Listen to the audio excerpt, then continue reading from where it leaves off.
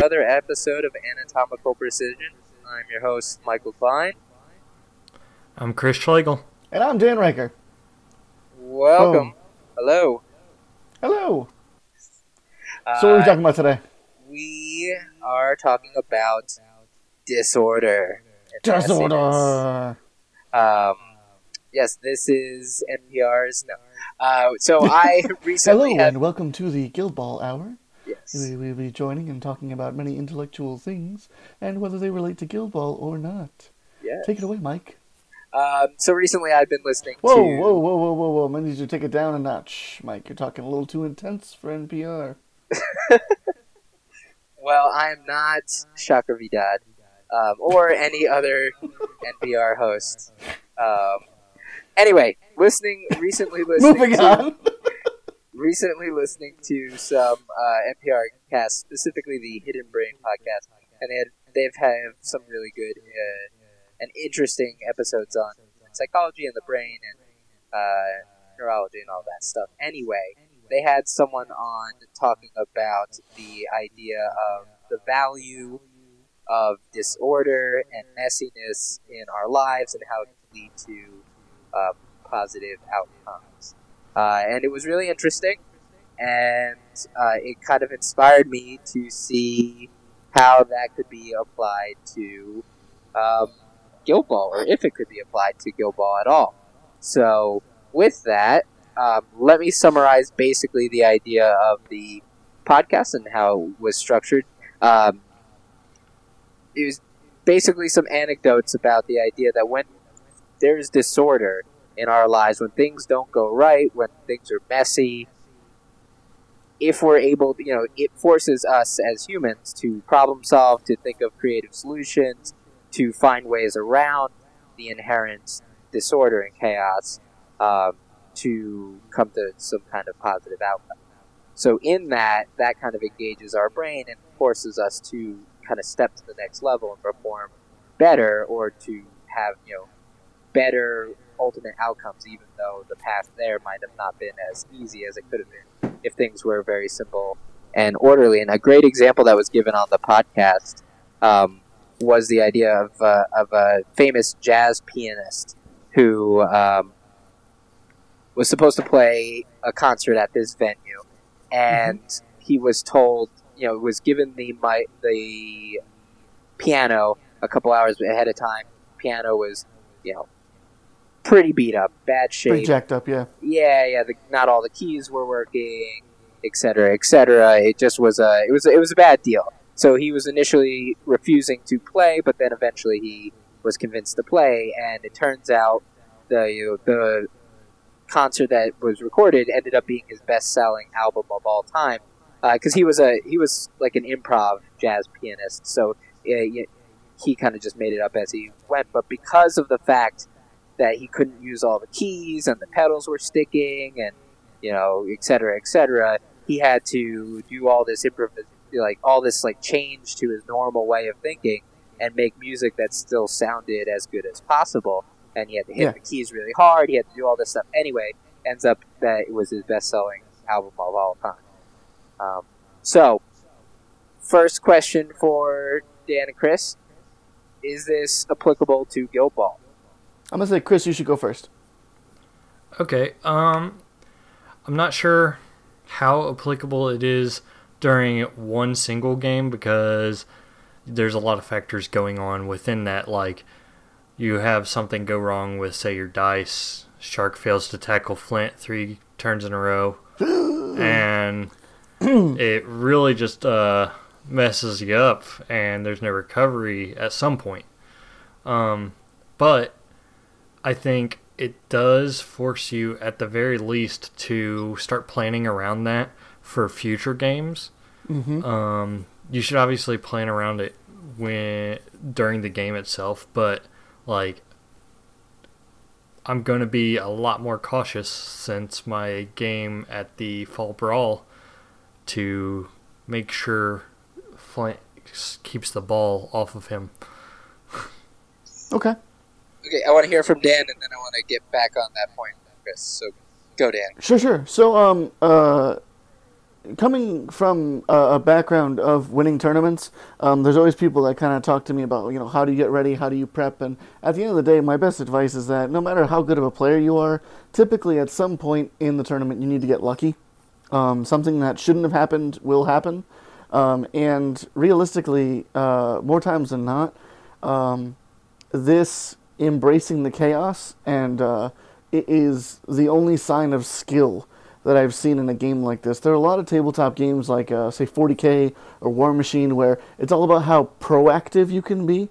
If I can kill more of your models than you can kill of mine, I'll be usually in a better position to win the game. Whereas Guild Ball is a much more reactive gameplay because of the passing of activations, just as a baseline. So there will always be chaos because you can only control 1/6 of your team at a time. So that's one of the things that makes this game so enjoyable. The fact of the matter is that we play one scenario, Guild Ball. That's all we do. There's no takeouts are 4 points this round instead of 2. There's no wacky scenario packet that we have to plan around. We're always playing Guild Ball. And because of how chaotic and how random the game can be, that's where you get the real gems. And then even better, when your adaptive skills are better than your opponent's, that's when you get them with that haymaker out of nowhere. You're like, well, I guess I'll take the ball and score. They're like, yeah, I didn't see that. Because your adaptive skills were better than theirs. You didn't let the chaos get to you. You used it as a positive thing and then turned it into a way to win the game.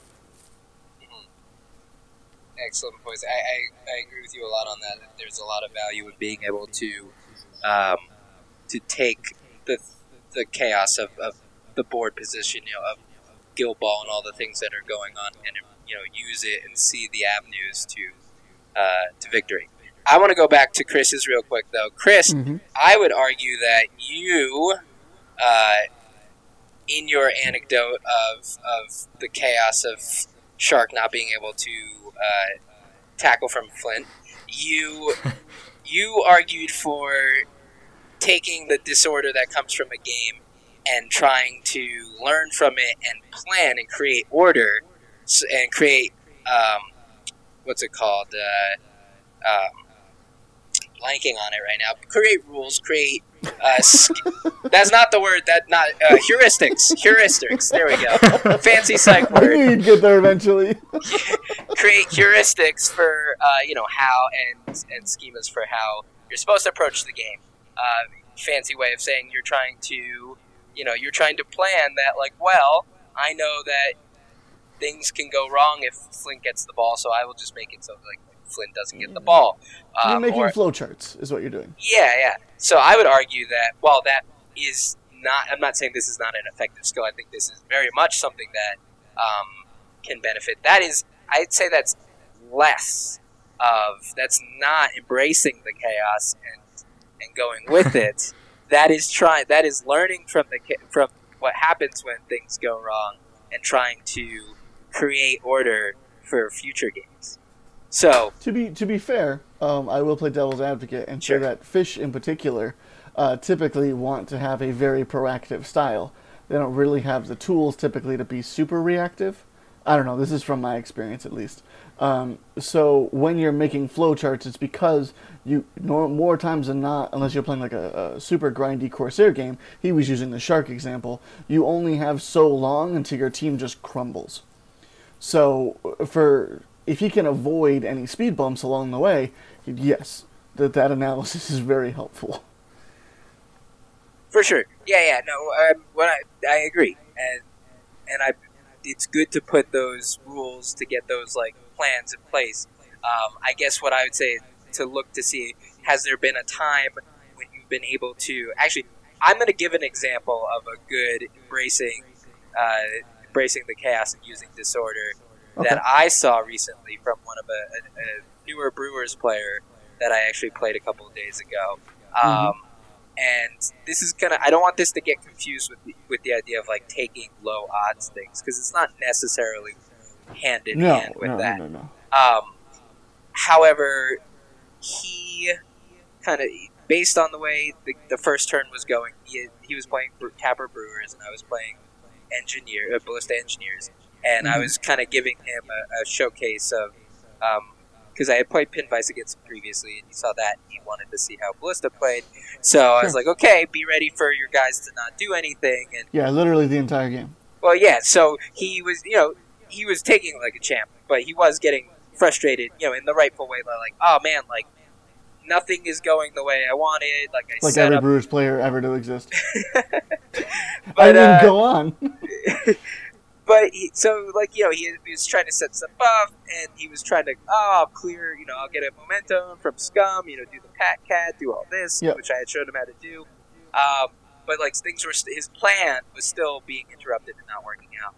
So instead of continuing to go with his plan and continuing to follow the approach that we had talked about, and is an effective, very effective brewer strategy, he decided that he could just throw.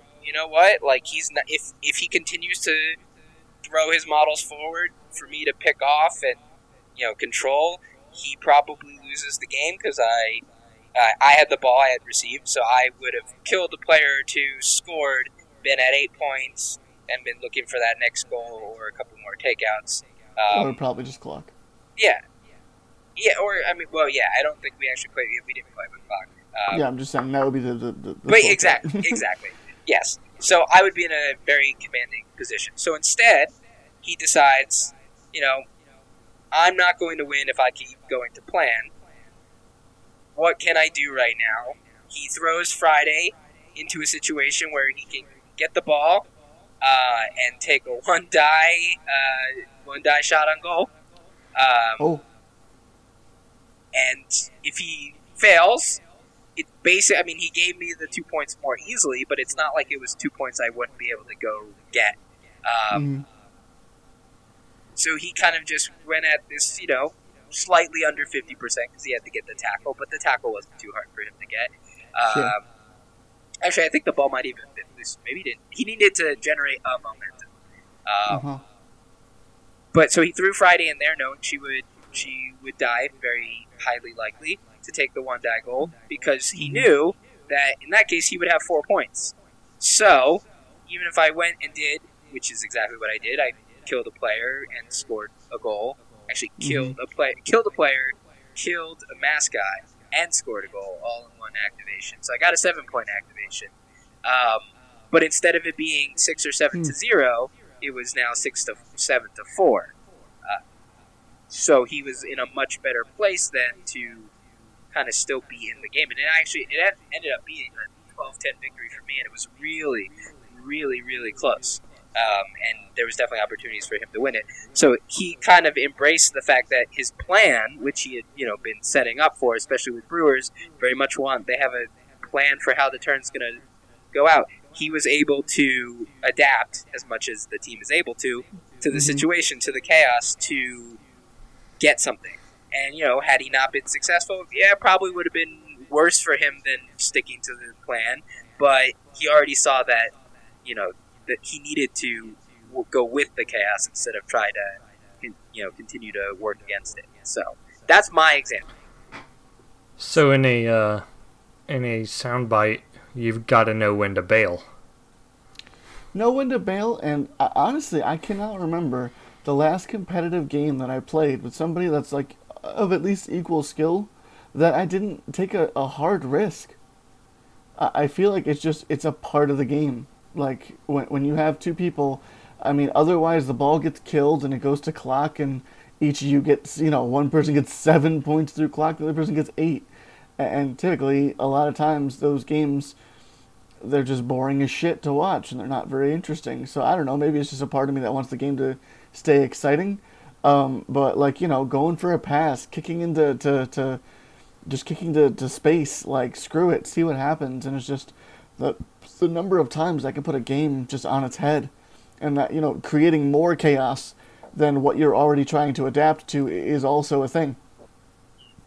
Yeah, no, I think, and typically I think in Guild Ball, one of the biggest ways to kind of go into the chaos are ball plays, because they are more, they have that more variability and more, they are predicated on less outcomes, so it's not like you need to do X amount of damage, which is much more, slow and methodical. it's much easier to have very swingy, very big impact ball plays. But I think a great example is that idea of I'm just going to go after the ball and kick it and get it in positions that are bad for you, right? I'm going to give up players. I'm going to throw my striker in here, grab this ball, and kick it somewhere away. And you're going to kill my striker. You're going to kill this player. You might even kill. I might be sacrificing the whole fight, but now I am Get to play the game. Yeah, now I get to play the game instead of slowly losing the game. I can now maybe win the game. And I've seen actually, there's been a couple players who've done that, and I've been trying to work on developing that style because it's not necessarily how I naturally play. But some players who have done that really well against me. One example is Zach Cohen. He plays a very heavy scoring style engineers, and he will throw, hoist, velocity, anybody in to Mike, the ball. we gotta be careful. You said the H word that might trigger Chris. This is a safe guild ball space, okay? We'll edit it out for Chris. Okay. Oof. It didn't happen, Chris. It's okay.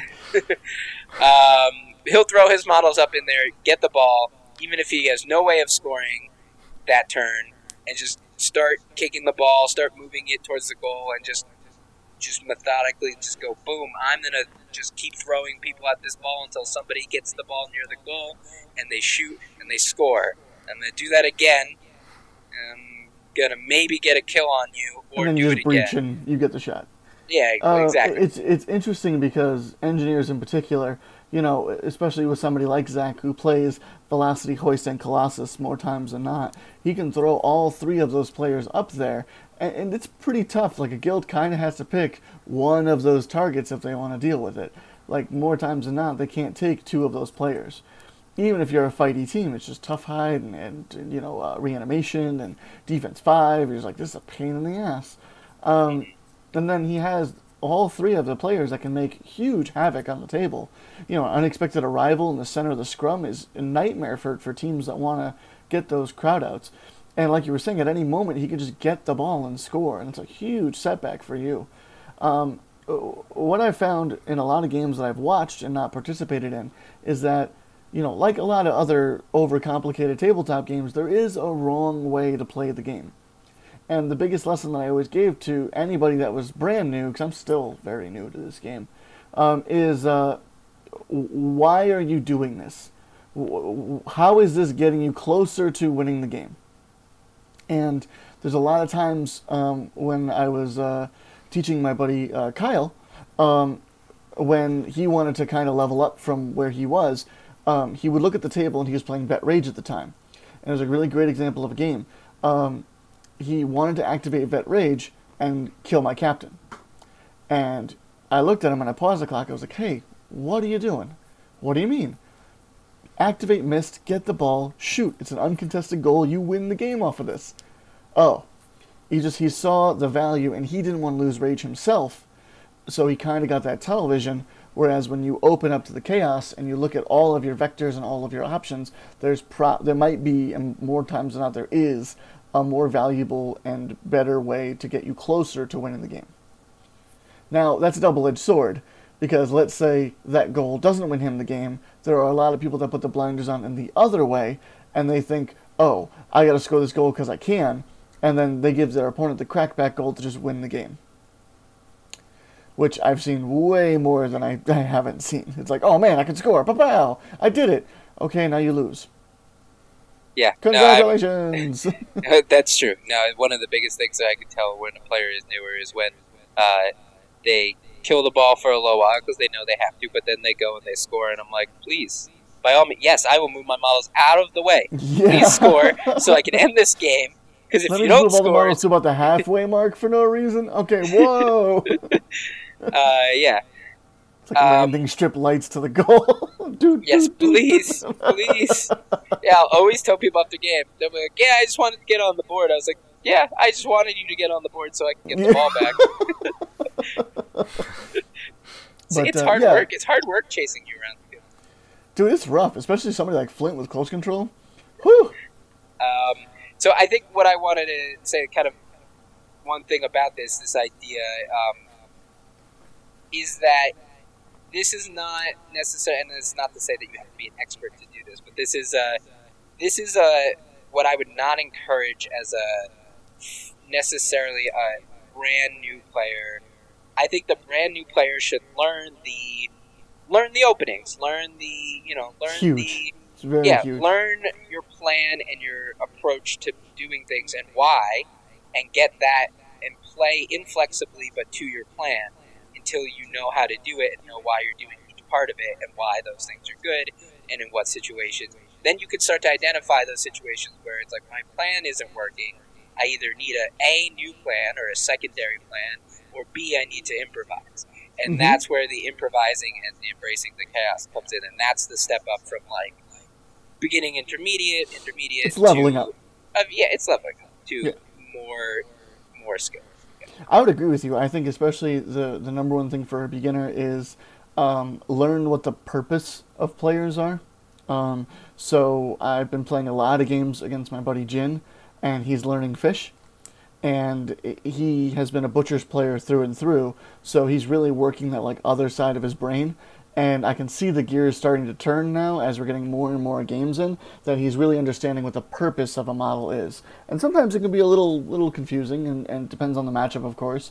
But, once you do that, and then you can adapt while using that player's purpose, it's just the center of the Venn diagram. So yeah, do we want to leave a link to the NPR, or are we just going to mention it? Yeah, I'll leave a link in the show notes to sweet, to the podcast. But yeah, super interesting, and I think it's something to consider in your Guild Ball games, especially if you're trying to be that next level of competitive, to figure out. And I think to figure out how to improvise, how to make sense of disordered like positions, or how to use that to create like imbalances in the game, which can lead to your victory. And I think it's good to practice that, to put yourself in situations where you maybe go in with the game plan of like, I'm going to do my normal game plan, and then midway through, I am going to, instead of playing the simple grind it out, clock it out, I'm going to try to win this game and win it more decisively through like other avenues, whether it whatever that is, takeouts, goals, etc. But instead of playing, because I've found myself as I've got more experience with the game, I actually went away, because when I had less experience with Guild Ball, I think I played that style much more, and then I got better. Risks? Yeah, more risks and more dynamic play, and then I got better, and I realized that like the safe way of playing is that Chicago style every time. That Chicago style deep dish denial, and it's great and it works a lot of the times. But I don't want to be that guy, but like, isn't that like sacrilege for a guy that lives in New York? Like, don't you have to come up with some like, I don't know? Well, I'm trying to go back to tactics. I'm gonna try. This is my Din Crush tactics. Yeah, this is this is the New York style. Yeah, the TCT man. Yeah. Gotta hit him with the TCTs. So I think you hit the nail on the head, and it's really just, I think it's a very interesting game where the first turn is typically like clockwork. Everybody kind of knows what they need to do, and they just let's get through it and see if it works or not. And then literally, like, turn 2 on, it's pretty much just chaos. Like, players are all over the place. Like, it's just... So it's definitely a skill set that you should develop if you would like to be competitive in this game. Kick the ball to space, please. It's like, just do it. There have been games where like somebody just tells me like, I'm kicking the ball to space now, and I'm like, no. This game is over. What? You're breaking the rules. You were going to have the ball on that model, or score, or pass it to another model. You can't just kick it to space. I can't score. Now I got to go get one of my models killed so I can get back there and get the ball. Yeah. Yep.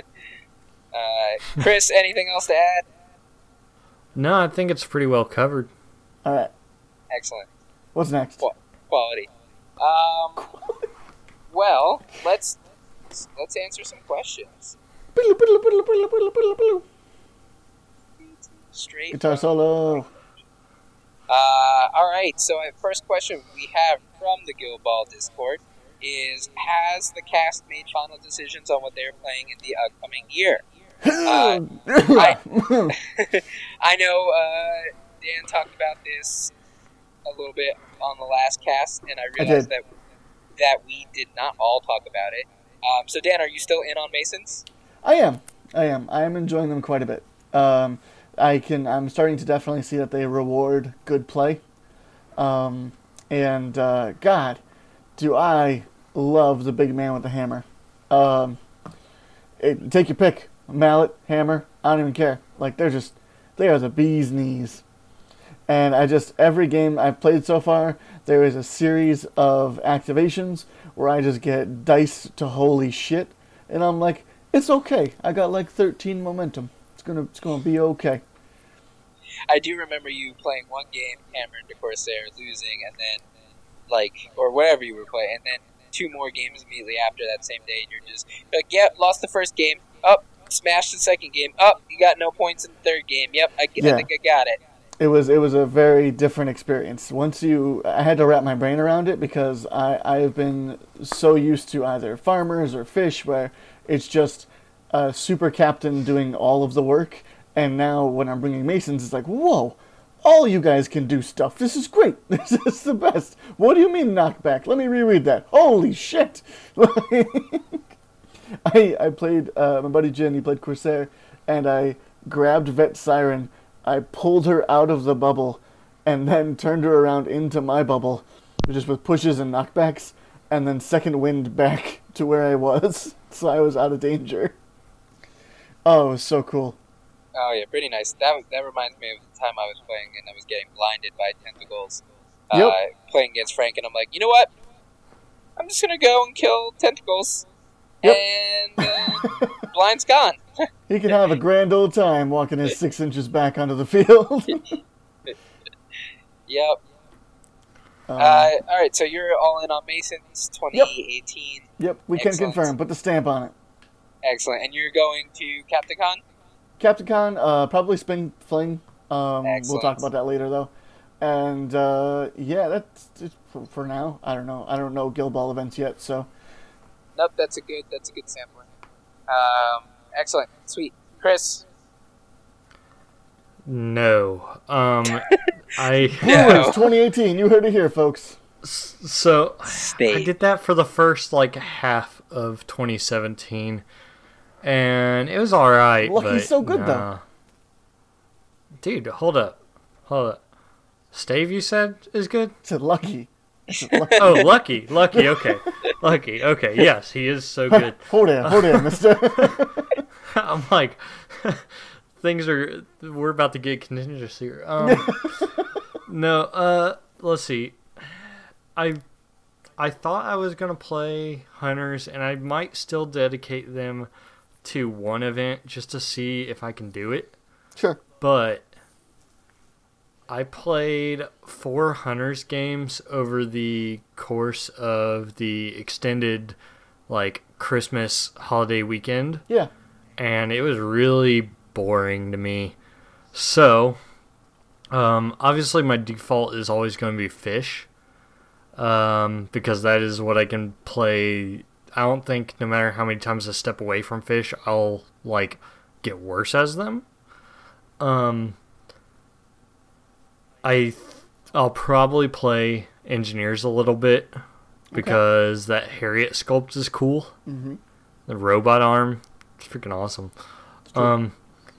But primarily I'm driven by sculpts and also Fish.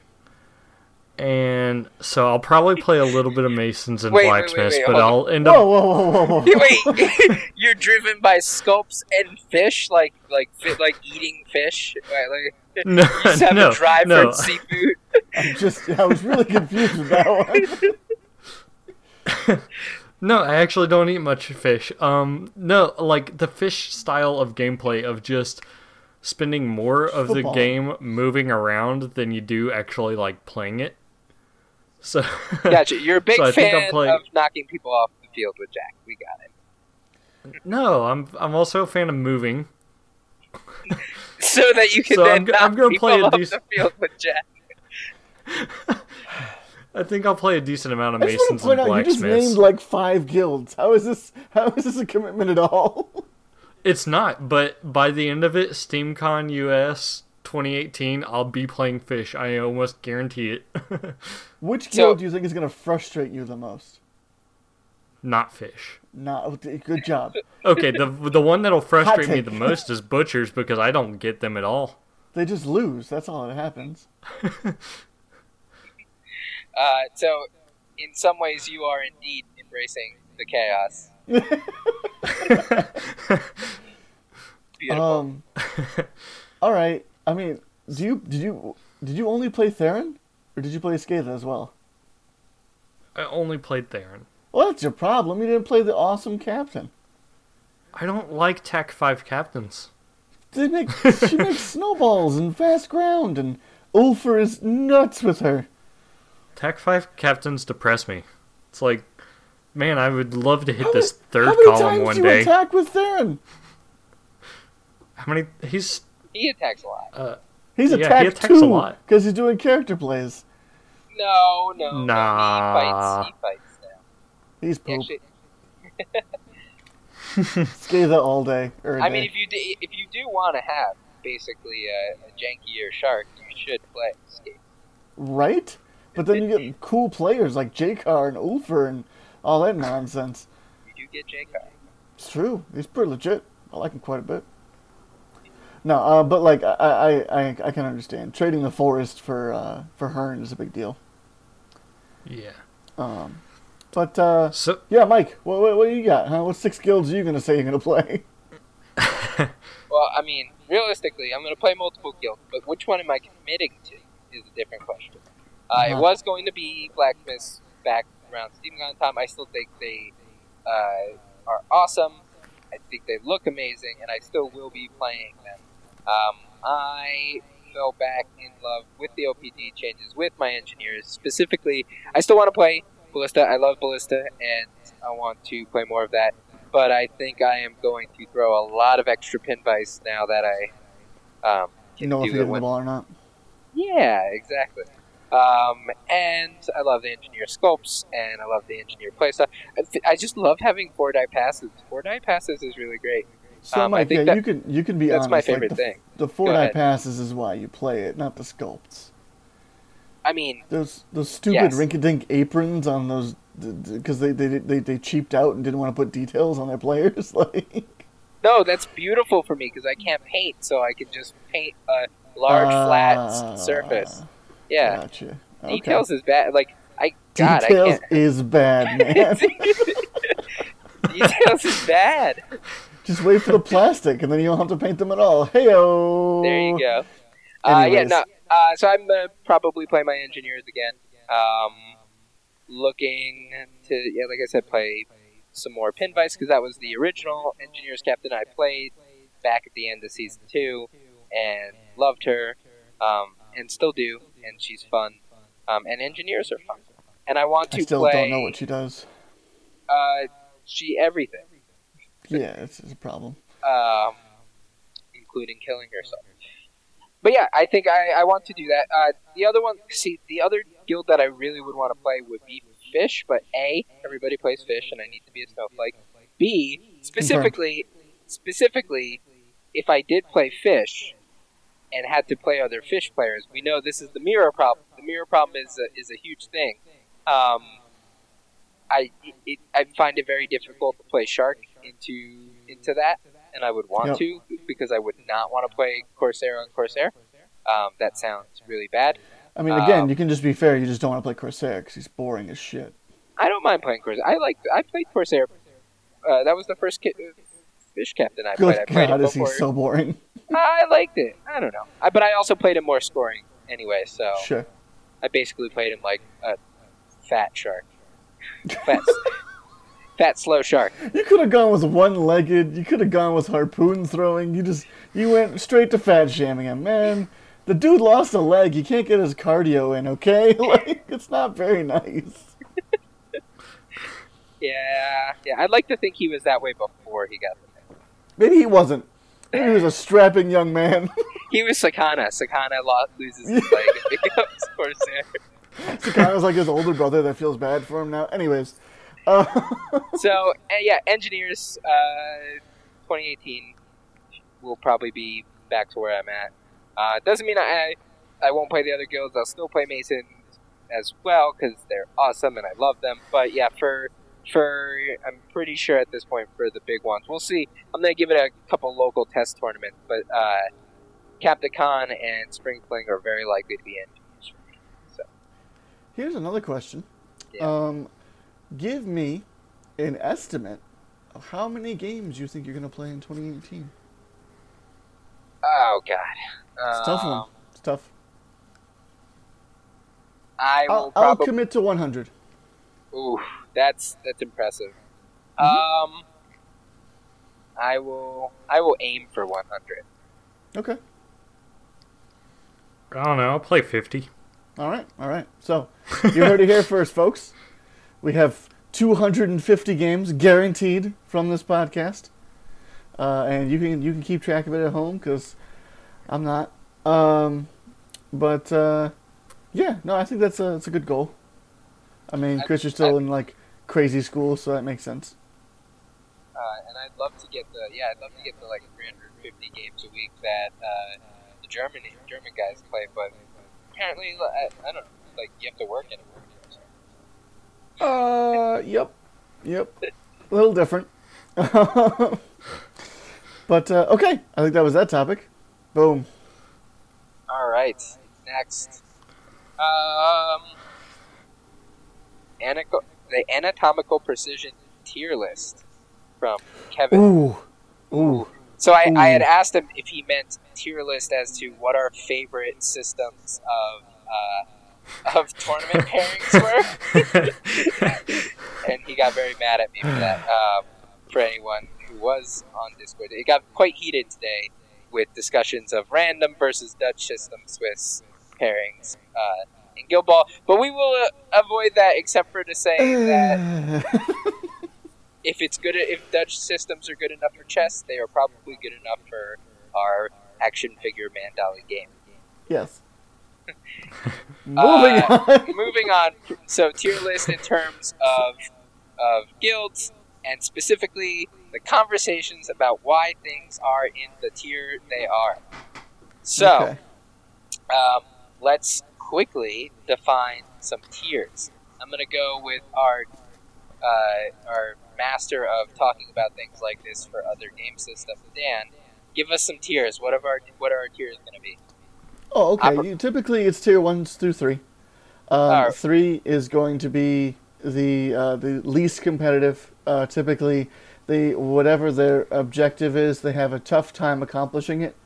And they might have like one good matchup or two, but a majority of their matchups are not in their favor. So they're kind of always the underdog. It doesn't mean that a master with that team can't do well. It's just that was that effort thing that I was talking about last episode, where like if you're playing a lower tier team, you need to put in more effort and more thinking power, and it's a lot less forgiving when you make a mistake. It's even more backbreaking. Tier 2 is typically kind of that any given Sunday team, where at a tournament, if they do, they can always do reasonably well. That's kind of where your like X and 1 players come from, of like middle skill level. Like they don't need to try too hard. They don't really have any strengths or any weaknesses, and they set up for a lot of 50-50 matchups. And tier 1 is the opposite of tier 3. So typically their objective, they have something that people will consider broken or overrated or too strong, that allows them to accomplish their goals easily, and they typically have good matchups, especially in the meta. Boom. So what's your tier list? What's my tier list? Sorry, I thought you just wanted me to explain tiers. So, tier 3, I like to start from the bottom. I would probably say, I mean, this is not news to anybody, Brewers and Butchers. I have said for a very long time, I played Butchers, I played Brewers before. I said, I just don't think this game is designed around fighting. And especially with Brewers, they took away Friday's fight potential and didn't really give her anything to make her a better striker. At least not to the point of like the premier strikers of other teams, where, I mean, obviously they could be fixed overnight if Mist could play for every guild, because then at least every guild would have a dedicated striker that could do striker things. But it has always felt that you needed to jump through 2 hoops for every one that somebody else needed to jump through. It was like, well, you know, I just get to be TAC 7, but if you're knocked down, I can be TAC 7. It's like, well, you got to activate the player to knock him down. That either wastes an attack. I openly said that if you were ever a part of my local game store, there is typically a monthly rant about fixes that could be done to Brewers that overnight could fix them. So it's a lot of double playbook results. So if they had like knockdown 2 or just something, because they want you to be knocked down, I understand that, but it's just too easy of a condition to remove. For Butchers, it's the same thing. I always feel like their turns, they need to take those risks that we were talking about, but they need to take them. They don't have a choice. Very typically, if they play it safe, they just get outpaced almost every time. And again, Shank is not what he used to be at 2-3 instead of 2-4. Being able to where they go charge and kick, that made him a striker. And now that he has to where they go jaw, it's awkward. And Ox, even with the rework, I've never been impressed with him on the table. And to have one of your captains just be a dud, like, and I'm sure I just triggered every freaking Butchers player in the world, but like, obviously Filet is Bae, and I understand that, and she can do some crazy stuff. I just feel like the rest of her team is just not that impressive. The speed stats, the lack of reach, the playbooks are okay, but a lot of them are, 6 long, 7 long. That's because their attack is high, but that means that they almost never get a wrap, even on a charge. Like, the math just isn't in their favor. And I've always felt like they are not very influence efficient, and they lack from getting diced more than the typical player. Do you want me to keep going, or do you guys want to? I think that's a decent start to a bottoms. So for me on the bottom, I think Butchers is worse than Brewers. Sure, in the I would fact agree with that that. they come down to a lot more luck on the effectively they're really weaker to counterattacks than most other teams because they lack the knockdown ability that Brewers have, so that Brewers can keep on fighting you, and they also have 2-inch melees on some really key models. Yeah. So they can they have a little bit better of a backup plan to me. For me, from there, I don't really follow the 1, 2, 3 tier system much. Sure. But I think the rest of them is pretty mid, and I think Brewers is notably higher than Butchers. Like, if I'm to categorize them, Yeah. I'll put Butchers bottom. Lower would be Brewers and Blacksmiths, mostly because I think they're particularly weak to the higher, the things I perceive as higher tiered teams. Like Blacksmiths, they are pretty susceptible to any kind of control or any kind of beaters with knockdowns to beat their apprentices. Sure. All right, put me in. Put me in. Go, Mike, Go ahead. All right. Put you in, Coach. Excellent. Good. I thought you guys couldn't hear me for a while. You're just talking right over me. No, we couldn't hear you. We actually couldn't. I'm sorry. I figured. Repeat yourself. Go. Anyway, So I want to quickly. So I like the 3 tiers are good. I'm going to operationally define them a little bit more strictly than Riker did, but very Do it up. similarly. Tier 3. Actually, I'm going to start with tier 2. Tier 2, the kind of solid, in the middle.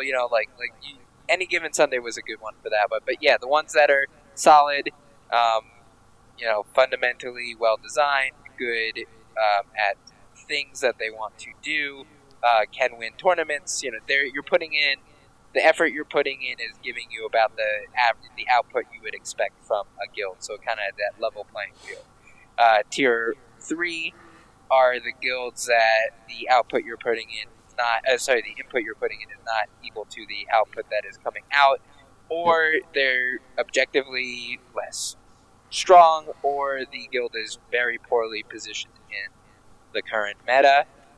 Would be at that level. And then tier 1 is of course the opposite. So you put in the input, you get even better output from them, either because they're just very strong objectively or very well positioned given where the game is at right now, where the meta is at. So with that, you guys have talked about your tier 3. I definitely agree with Butchers and Brewers in that tier 3. Brewers, I think, Riker, you said everything. Dan, you said everything. That very valid points about them. Unfortunately, as much as I like it, I think with them the other thing is that because they have such a static, non-dynamic game plan and game approach, because they can't dodge, like they cannot move more than they need to move, or more than they're allowed to move. Given there's no like combinations that get them to unexpected places. That I would even understand on like 4 or 5 a double push dodge or something. Yeah, I don't know. There's just nothing. Well, I think it's possible for that to be good, but for that to be good, they need to be like able to force those fights and those like they need to be able to force people to fight to come to them. They need to be able to, they need to be able to have the tools to make it happen, and then also to succeed when it does happen. I think they can do it. They can hold their own and succeed in many, situations, but they do not necessarily just outfight all other teams, and they have very few ways of against teams that don't necessarily need to do fighting as hard as they do. Or at least scrumming, in the middle of the pitch and coming together in a big ball. They have no way of really forcing it other than putting the ball there and hoping that it doesn't get taken away. Yeah. So that's the issues with the Brewers Guild. They're inflexible and they don't have ways to force the gameplay that they want to be, that they want to be involved in. And then Butchers, I think there is some just, like you had said, things with Shank, etc., where there was just a little bit undertuned players that were previously really good, or some players that got really good, but like all together, it just doesn't come together for the Butchers. But I will say the biggest thing for them, they would be fine in the mid tables and they like in the mid range, with the exception of them being the most insanely vulnerable to counterattack guild in the game. My God.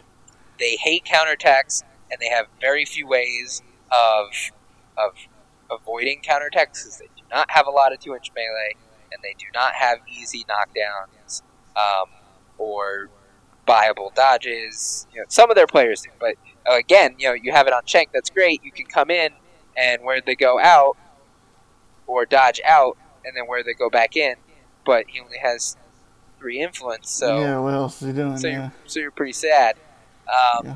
Yeah, lots of 1-inch melee, not super, tanky stats, no things to avoid counterattacks. I mean, basically, like, your epitome of, like, Butchers is put 6 defense on Filet, throw her in there, hope she doesn't get counterattacked. Or if she does get counterattacked, she hits that knockdown. Cross your fingers. Yep. 5-0 should be fine. 6-0, nobody can ever hit a counterattack on 6-0. Oh, I'm knocked down? Great. Well, no, the worst is against Hammer. If she doesn't knock him down, he literally just goes, 1-6, 2 inches away. See you later. I'm the best at this game. Anyway, so Butchers and Brewers, definitely there. I'm going to disagree with Blacksmiths. We'll talk about them when they get to the point where I think they are. So next tier are tier 2. The solid. Who's starting? You. Oh, okay. All right. Here we go. Tier 2. So this is, I always feel tier 2 is the majority of the game. This is where Hopefully. lot of, that's the sign of a good balanced game. When you have a lot of teams that can all threaten a tournament, that means that you're in a good spot. And I think that Guild Ball, I don't know if people disagree with this, but I think Guild Ball is in a very good spot right now. I think this is where Union, Fish, Morticians, Hunters, and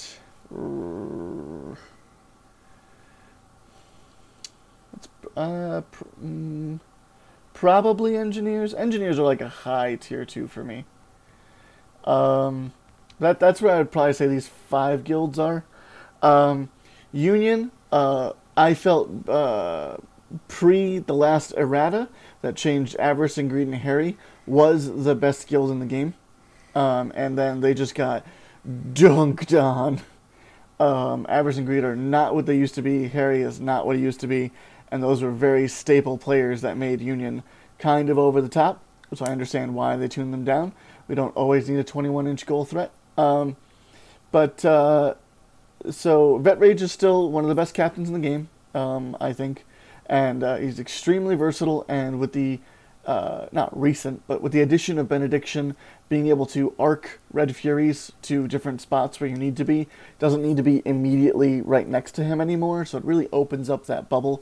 And I think they can play a very reasonable game. I've seen Seasoned Brisket get a little more play, and I like that kind of super striky team. I don't think they're in a bad spot. I just think that they do need to work kind of harder than they were used to. Morticians, I think, is a great anti-meta team right now. I think the things that we see at the tippy top can be punished. A lot of them are very vulnerable to character plays, which is kind of where Morticians kind of thrive. They get their debuffs, they get their hard control on whatever target they want, whereas before it got really risky. Do I take a shutout on a 5-0 model? Like, I don't think so. Even the bonus time is not great. But, oh, look, there's a, insert farmer model here. Yeah, get fucked. I like Scalpel. I think she's good. I don't think there's really anything wrong with her. Second win for free and all that other nonsense she's just a solid player. I like, Dirge is great. He's probably one of my favorite mascots in the game. I think you can make a 6 very quickly and have it be good. And you just play that 6, you practice that 6, either an Ibulus or a Scalpel 6, and you can be a threat in a tournament. The Hunters, I think, they don't really have any broken players. They don't have that, the captains are very reasonable. They're not very over the top. They don't really do one aspect of the game extremely well. I love Scala personally because it's the only captain where you're okay with kicking off and not immediately chasing the ball to try and build momentum. So if the player decides not to press the issue, at least you can snowball it up and start passing and doing something instead of nothing. Where the person receiving the ball can very easily guarantee themselves first activation for turn 2. I just think a lot of their players are follow the captains. They're very reasonable. Nobody's going to be cranking out, 34 damage or some crazy crap like that. Their legendary singular is not crazy. It's just a lot of utility, and it gives the player a lot of tools to fix the matchup in their favor.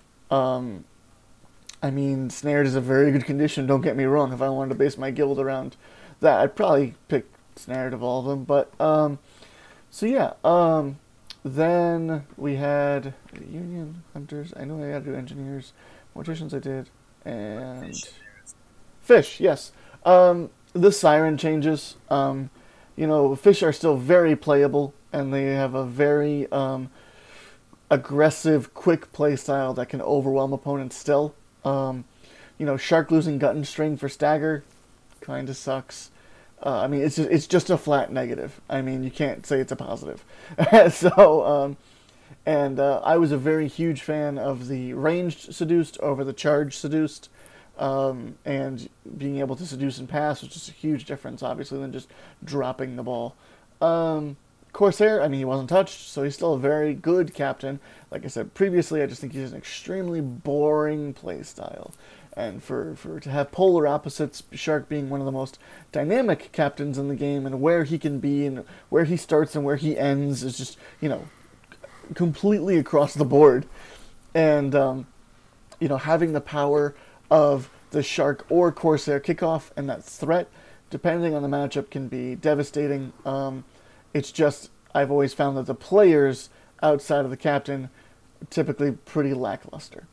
I like that Corsair is using the new Avarice and Greed to very good success. I also know that there's quite a few Fish players that are playing Gutter, so I like that there's not like a right choice. That always kind of ticked me off a little bit. I like, the little bit of flavor when you only get to bring one Union. I think that you can obviously win with Fish. And it's just, again, you're just rolling the bones. So a lot of times it comes down to, I can only orchestrate 3 goal shots. Did I miss one? Or Clock. Clock's always your friend. And then Engineers. I think Engineers are like peaking tier 1 with the document change. Now that you don't always have to windmill slam Ballista because shit might hit the fan. Their players there's nothing wrong with the players. They have very solid players, very good stats, and their purposes are just very flexible. I do think that their captains are above average, but they're not like holy shit balls amazing. I think that there are players like Mike. When we get to play, I'm sure he'll explode my mind with Pin Vice, but I feel like you have to kind of Rube Goldberg machine every game, and that's not very good on Clock, and that's not very good for doing it round after round after round. I clocked. I have both clocked and clocked so many people with Engineer. I believe it, because you just bring the game to a grinding halt whenever you feel like it. And it is a very punishing playstyle. I think that Engineers are right up there with Morts, with being a very good anti-meta team right now. The hard control with good character plays is just a huge boon right now. We are being dominated by low defense, which is funny because, you look back a little bit further and it was high defense that was a problem. Now it's the opposite. But very valuable, good players with low defense. So when you can, true replicate 2 of the rough earth, rough ground, whatever, just boom, boom, and just blast, 4 players, and now they're just -2 speed. You can change the dynamic of a turn just by 1 activation. So that's why I think they're like really close to tier 1. But what do you guys think? Chris, go for it. Okay, so this is where me not knowing anything about this 1, 2, 3 crap is. Because I follow like an old school. Fine? What are your middle of the pack teams? No. Because that's where. Because by the 1, 2, 3, 2 is where I place Brewers and Blacksmiths, but they're the bottom of the 2. Because I play like old school Capcom tier lists, and that's where they sit at lower. But mid tier would be mid tier for me is Hunters, Morticians, Alchemists, and Engineers. Okay. And the reason for this is they're okay. They have answers. They're not super efficient, but they're okay. Cool. Excellent. I like your take. Very man of few words. Beautiful. As opposed to Riker, who gave us his life story. Get ready for one more. It's going to be great. All right. For me, I'll try to go in between. I think the middle of the pack guilds are morticians, hunters, blacksmiths, alchemists, engineers. I think sitting at the top of that. Mm-hmm. Union probably also sitting at the top of that. Yeah, because I only want to put. I only want to put 3 teams in my tier 1. So yeah, those are mine. Reasons for that. I think, as you said, morticians. A lot of good control, a lot of options to do. The biggest issue with morticians is, like, stat-wise, their models have some of the worst stats. Yep. Like, they have the lowest health pool of all the guilds. They have some really poor defensive stats. Besides Abios, who obviously can be really hard to get to. Sure. But so they're like straight on. They need to play to their play style and be underhanded, be tricky, be manipulative to win. That said, those are really strong options. So I think they are by far and away one of the hardest guilds to be really skilled with. However, being really skilled with them, you do a lot with them. So I think they're definitely right in the middle. They have lots of answers, but they have some weaknesses that they have to overcome, and you need to really, really take advantage of their unique strengths. They're also very influence-hungry players. Yeah, many of them are. Yeah. Hunters, kind of very similar in a different way. I mean, the biggest thing with Hunters, I think they have a lot of cool things. I love their maneuverability. They have control. Biggest thing with Hunters, I think, is converting that, which people have said before, converting that to victory points. They can kill players, but not super fast. They can score goals, but not many, not multiple super fast. So they have to do this weird thing where they're doing their thing, but somehow have to convert that into actually winning the game, which can be really challenging to do. But I think they do have a lot of tools, and I think the mobility, with all the back to the shadow and the dodges and the snowballs and the teleporting and all that stuff can be really helpful. Absolutely. Really moving on. I put blacksmiths in the middle. I think blacksmiths have amazing players doing amazing things, and I love them. They are also so resource strapped. It's ridiculous. They feel the 12 influence more than any other team in the game because you want to give so many models influence to do things because they can do so many things. They don't have a hag. They do not have a hag, exactly. It's true. Even though they have a model that looks very much like hag. Hag after she got back to land. Yep, and then put a bunch of swords on her back. Blacksmiths, I think their resources really, really, really, really strap them and make decisions really challenging. That said, they have so many good strengths. Their first turn kicking is ridiculous. They can. Iron can threat. What is it? Hold on, I'm going to do this right now in my head. It, boss.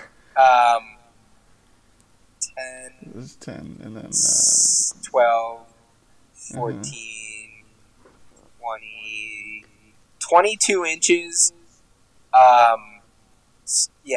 He can threat 22 inches before to get to a model. And then he you still get has into the nonsense bolt shit too. Where he just flips the board. I'm saying though kicking. So you have Ally Go, who can also threaten the world, score a goal, and then Iron can threat 22 inches to get that ball again and score another goal potentially. Or you could just, if that's not an option, you could just go and kill a model, because you could also do that.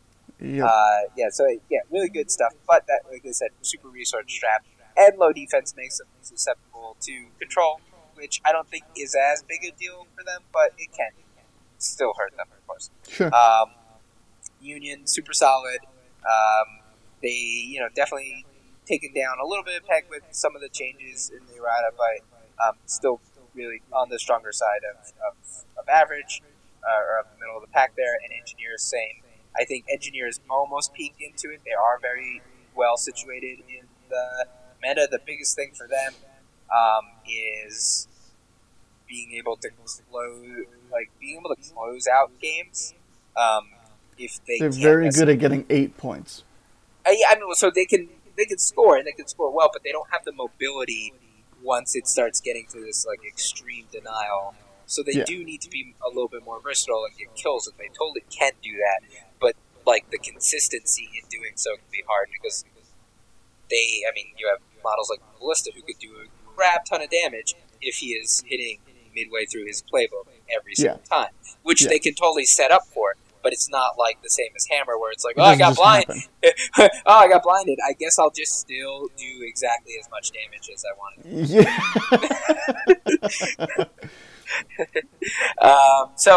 I put them there. Alchemists, real quick. I think they still have some strong things. I still think Smoke Kent is, that super denially Vince style, Kirchhoff style, non-interactive smoke is powerful, but Farmers definitely hit into them quite a bit, and I still think that game plan is not going to. It's just super variable.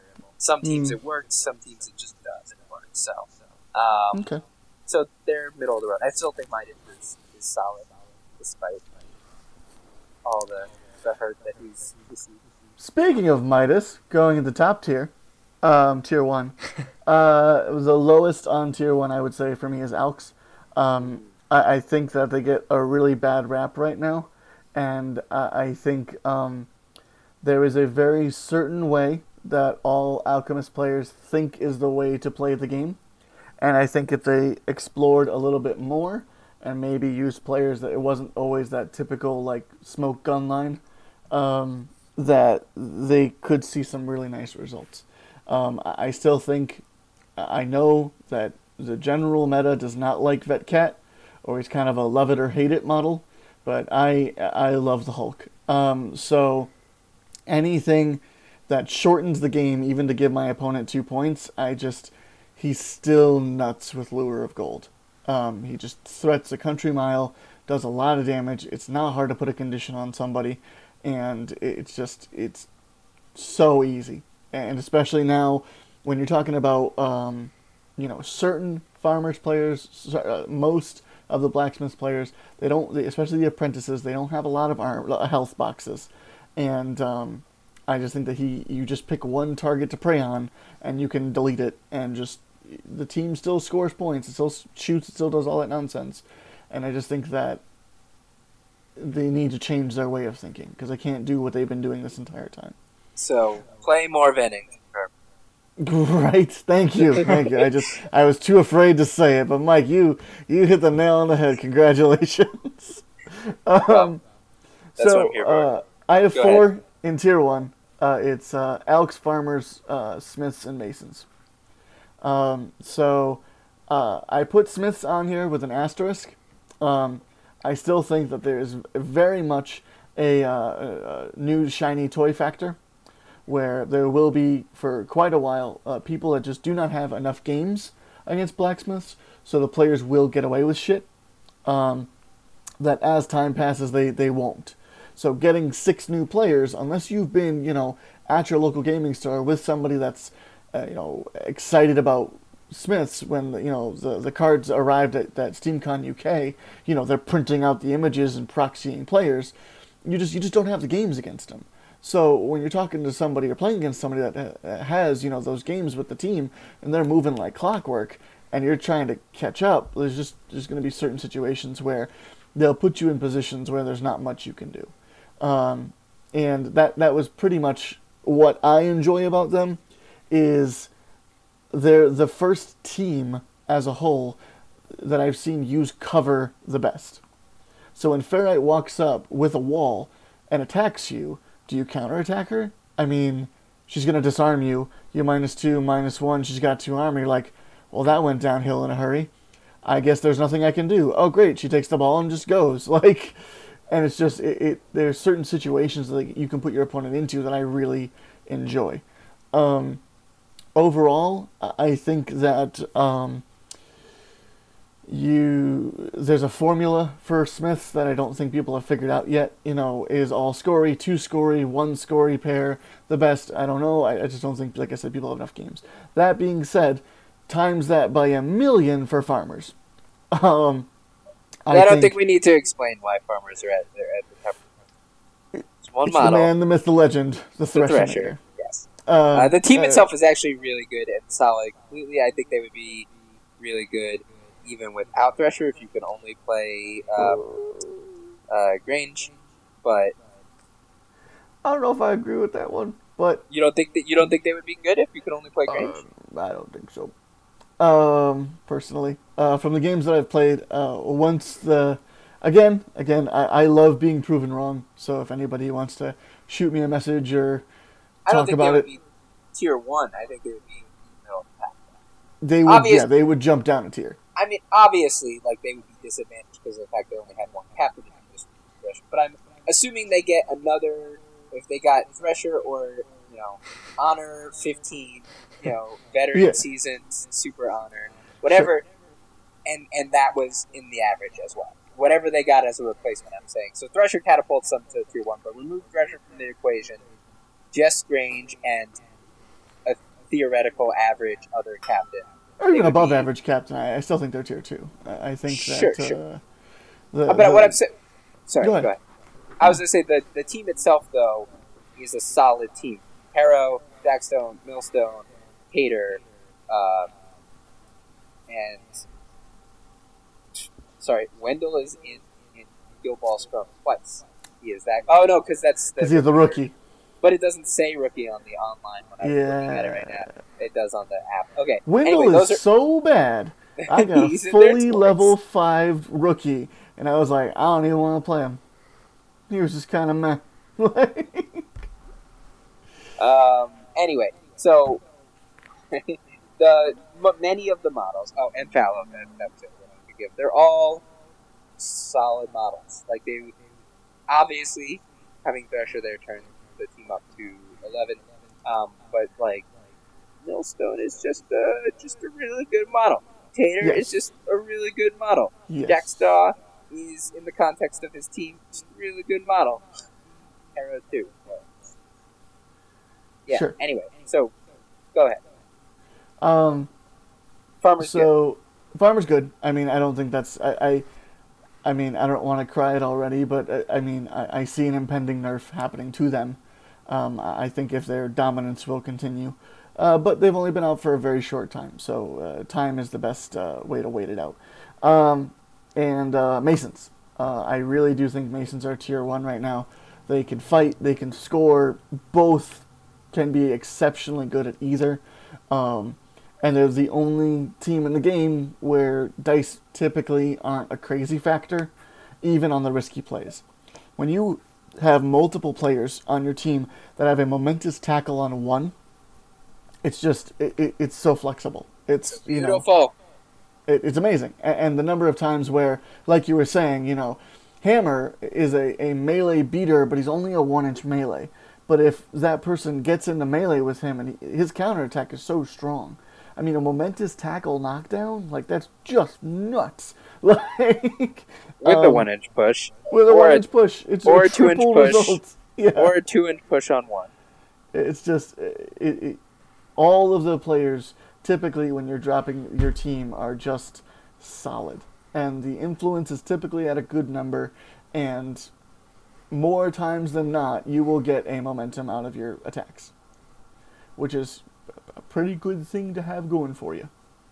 And then you get into the nonsense crap, where you're like, oh, well, Honor can be a beater. It's like, yes, absolutely, because she has a momentous 4 on 2, because you tool her up and you put the monkey. It's just crazy crap like that. And then you look at somebody like Ox, hey, buddy, do you have momentous 4 on 2?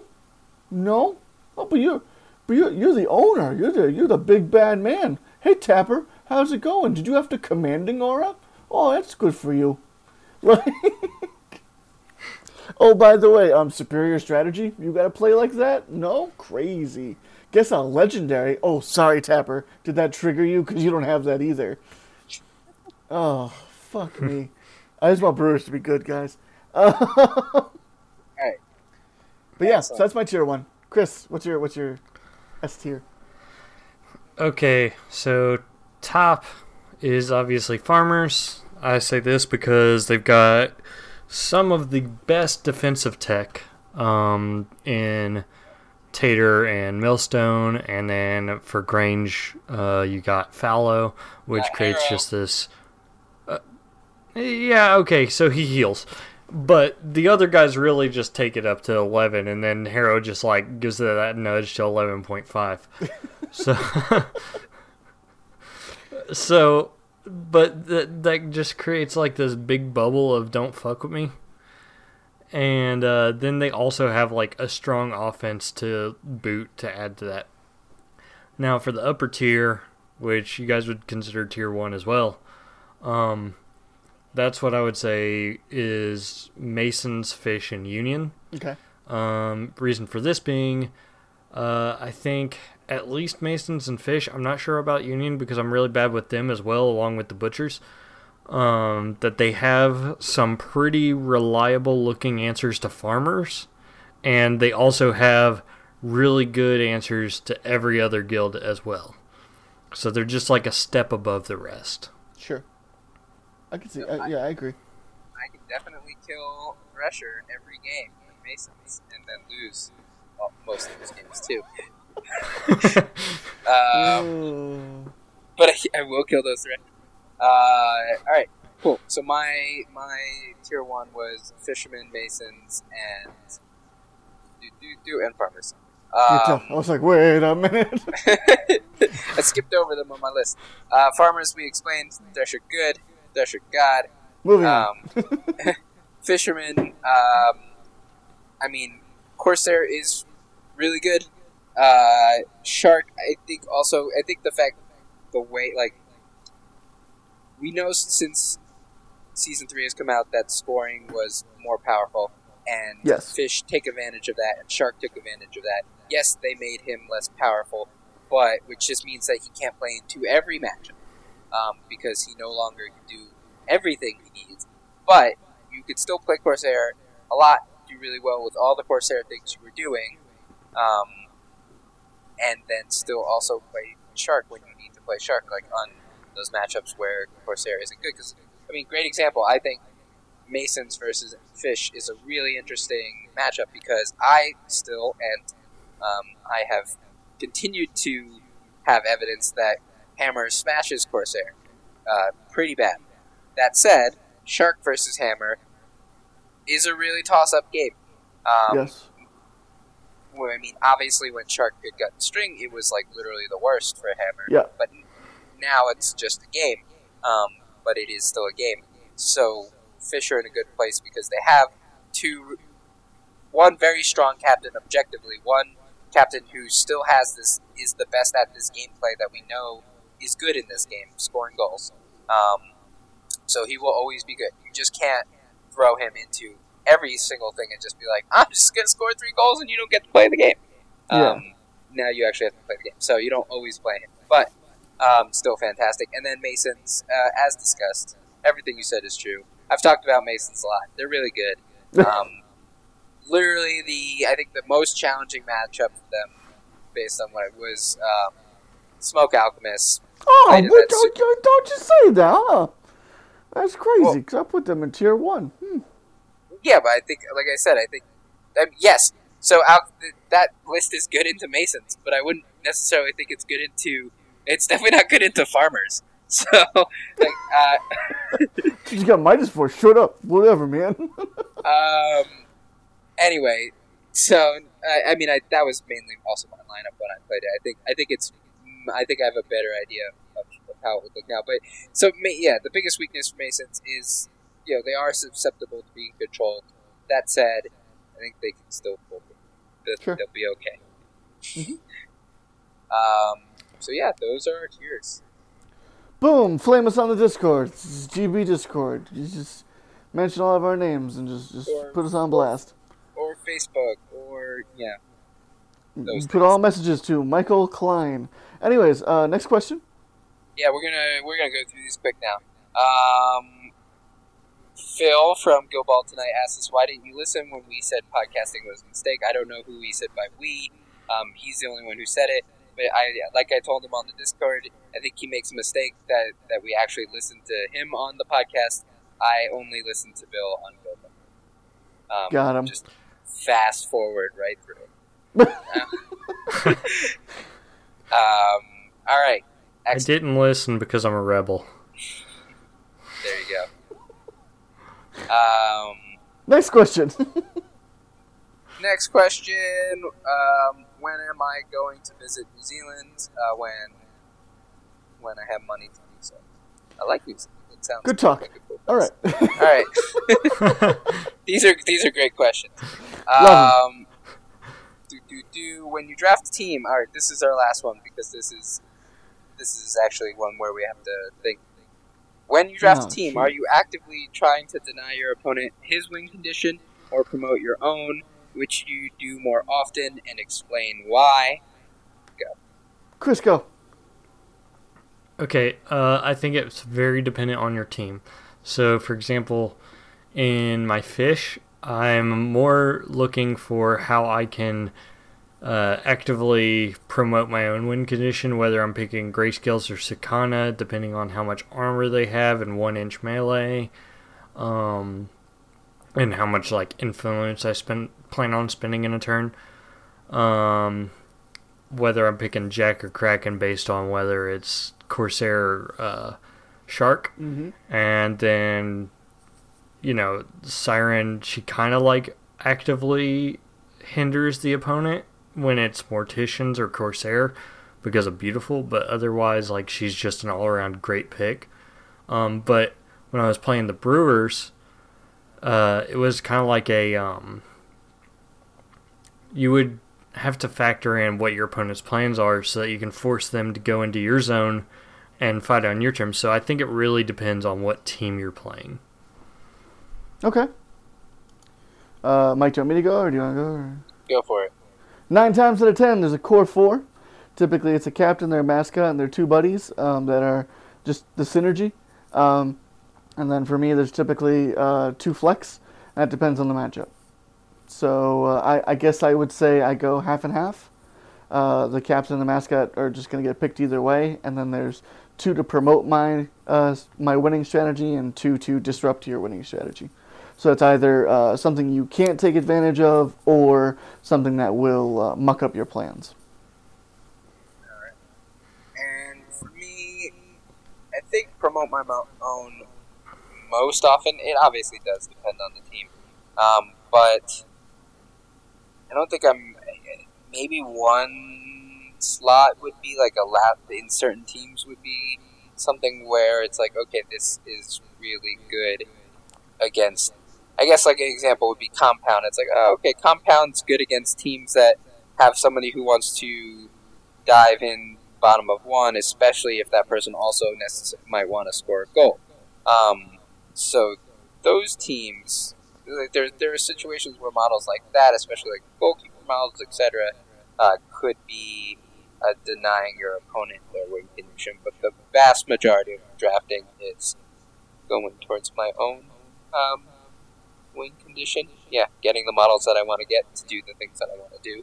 I think it's more the most denying that I'm thinking from an engineer's mindset right now would be captains where I think they could deny me some of my win condition if I chose, for example, Pinvice, where it's this is a team or a captain or whatever. He has models that will be really difficult for me to get the ball off of. So I should probably play Ballista so I can get the ball off, or play the other, the game where I don't rely on the ball as much.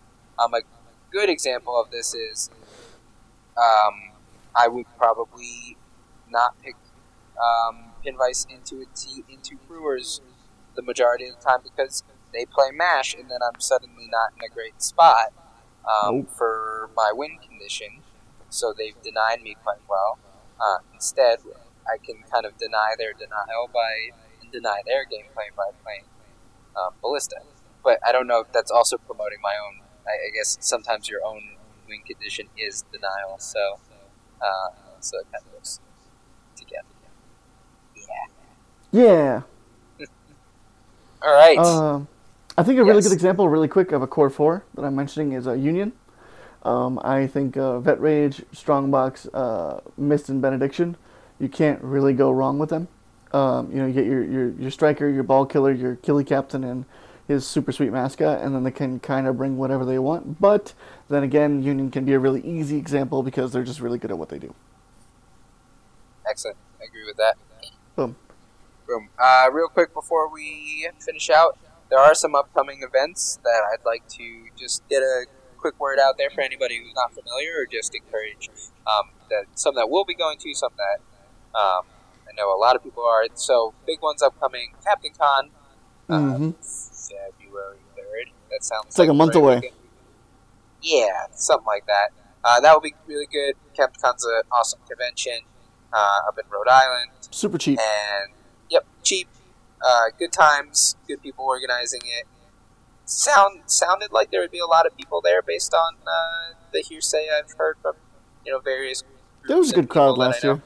Well, there was a great crowd last year. Yeah. I think Yeah. it's. I've heard more people, especially after last year, and how good of a crowd it was. More people wanting to attend, so that should be good. I'll be there. Riker will be there. Dan Yep. will be there. And Chris. Question No, mark? that's like a 12-hour drive. I'm not. Not having it. You heard it here first, folks. Chris is quitting on you. Oh man. Just can't do it. Gotta start a GoFundMe? Kickstart. Yeah. All right, and then after that, there are two other big events that are coming up on the Eastern Seaboard. One is the Old Jake How's It? I think that's what it's called. Better than I'd say it. It's down in South Carolina. The Rage Quit Wire guys are not running it, but have promoted it. It's their neck of the woods. If you listen to that podcast, and they have a really good turnout. So I think they have like 30 people signed up, which is great. Jesus. I'm pretty sure Jared McGraw is going down there. Oh, did it? I will not be because it runs very close to one of the other events that we're about to mention. But I do wish them luck. That'd be great. Next time, maybe a little bit. We'll hopefully have a little bit more separation between big East Coast seaboard events. But glad that we can have it. Yep. And the last one. And the last one is the Spring Fling, April 28th, 29th, I think, in Ashburn, Virginia, run by Bill Anderson. I think we're up to 30 people now, which is halfway, I think he said, or close about to halfway. Yeah. He's kept it at 64, I think. Oh, he did 64. Okay, yeah, so a little under halfway. And that should be really good. Bill run events are great. Let's make it super big. So I hope people continue to sign up. I think it will be a really good event. It's only January. He's already halfway full, so I'm hopeful. That'd be really cool. There's another one I was going to mention Oh, did? that you guys didn't because it's not really on your Eastern Seaboard, but the Bourbon Trail Open, March 10th, I believe. That has consistently been a large event that I've went to both years, and it's been a great time. I'm not sure what's happening this year specifically, but last year it was held at a bourbon distillery, and I can't recommend it enough. Yeah, I've definitely heard really good wanted things. to go to as well. I don't think I will be able to, but it's mainly because I will probably be in Mexico, which is where I'm currently recording from right now, that weekend. No big deal. Casual, humble brag. All right. I think that sounds like an episode. It does. Thank you again to everybody from the Discord for the awesome questions. Really appreciate it. And Mike, you want to take us out? As always, follow us on Facebook, comment, post, let us know how things are. Hopefully the audio quality seems like it has been better so far. I will confirm that while I edit, slave away. But at least my mic doesn't look like it's cutting out. So let me know, let us know how the episode is, your feedback, quality content, or audio quality content, or whatever, or just say hi. So you can I don't know, man. Maybe say hi. Maybe stick around a little bit. I don't know. Just make me feel good, all right? So you could find us on Facebook, Podbean, all that stuff. Cool. All right. Good night, everybody. Good night. Night.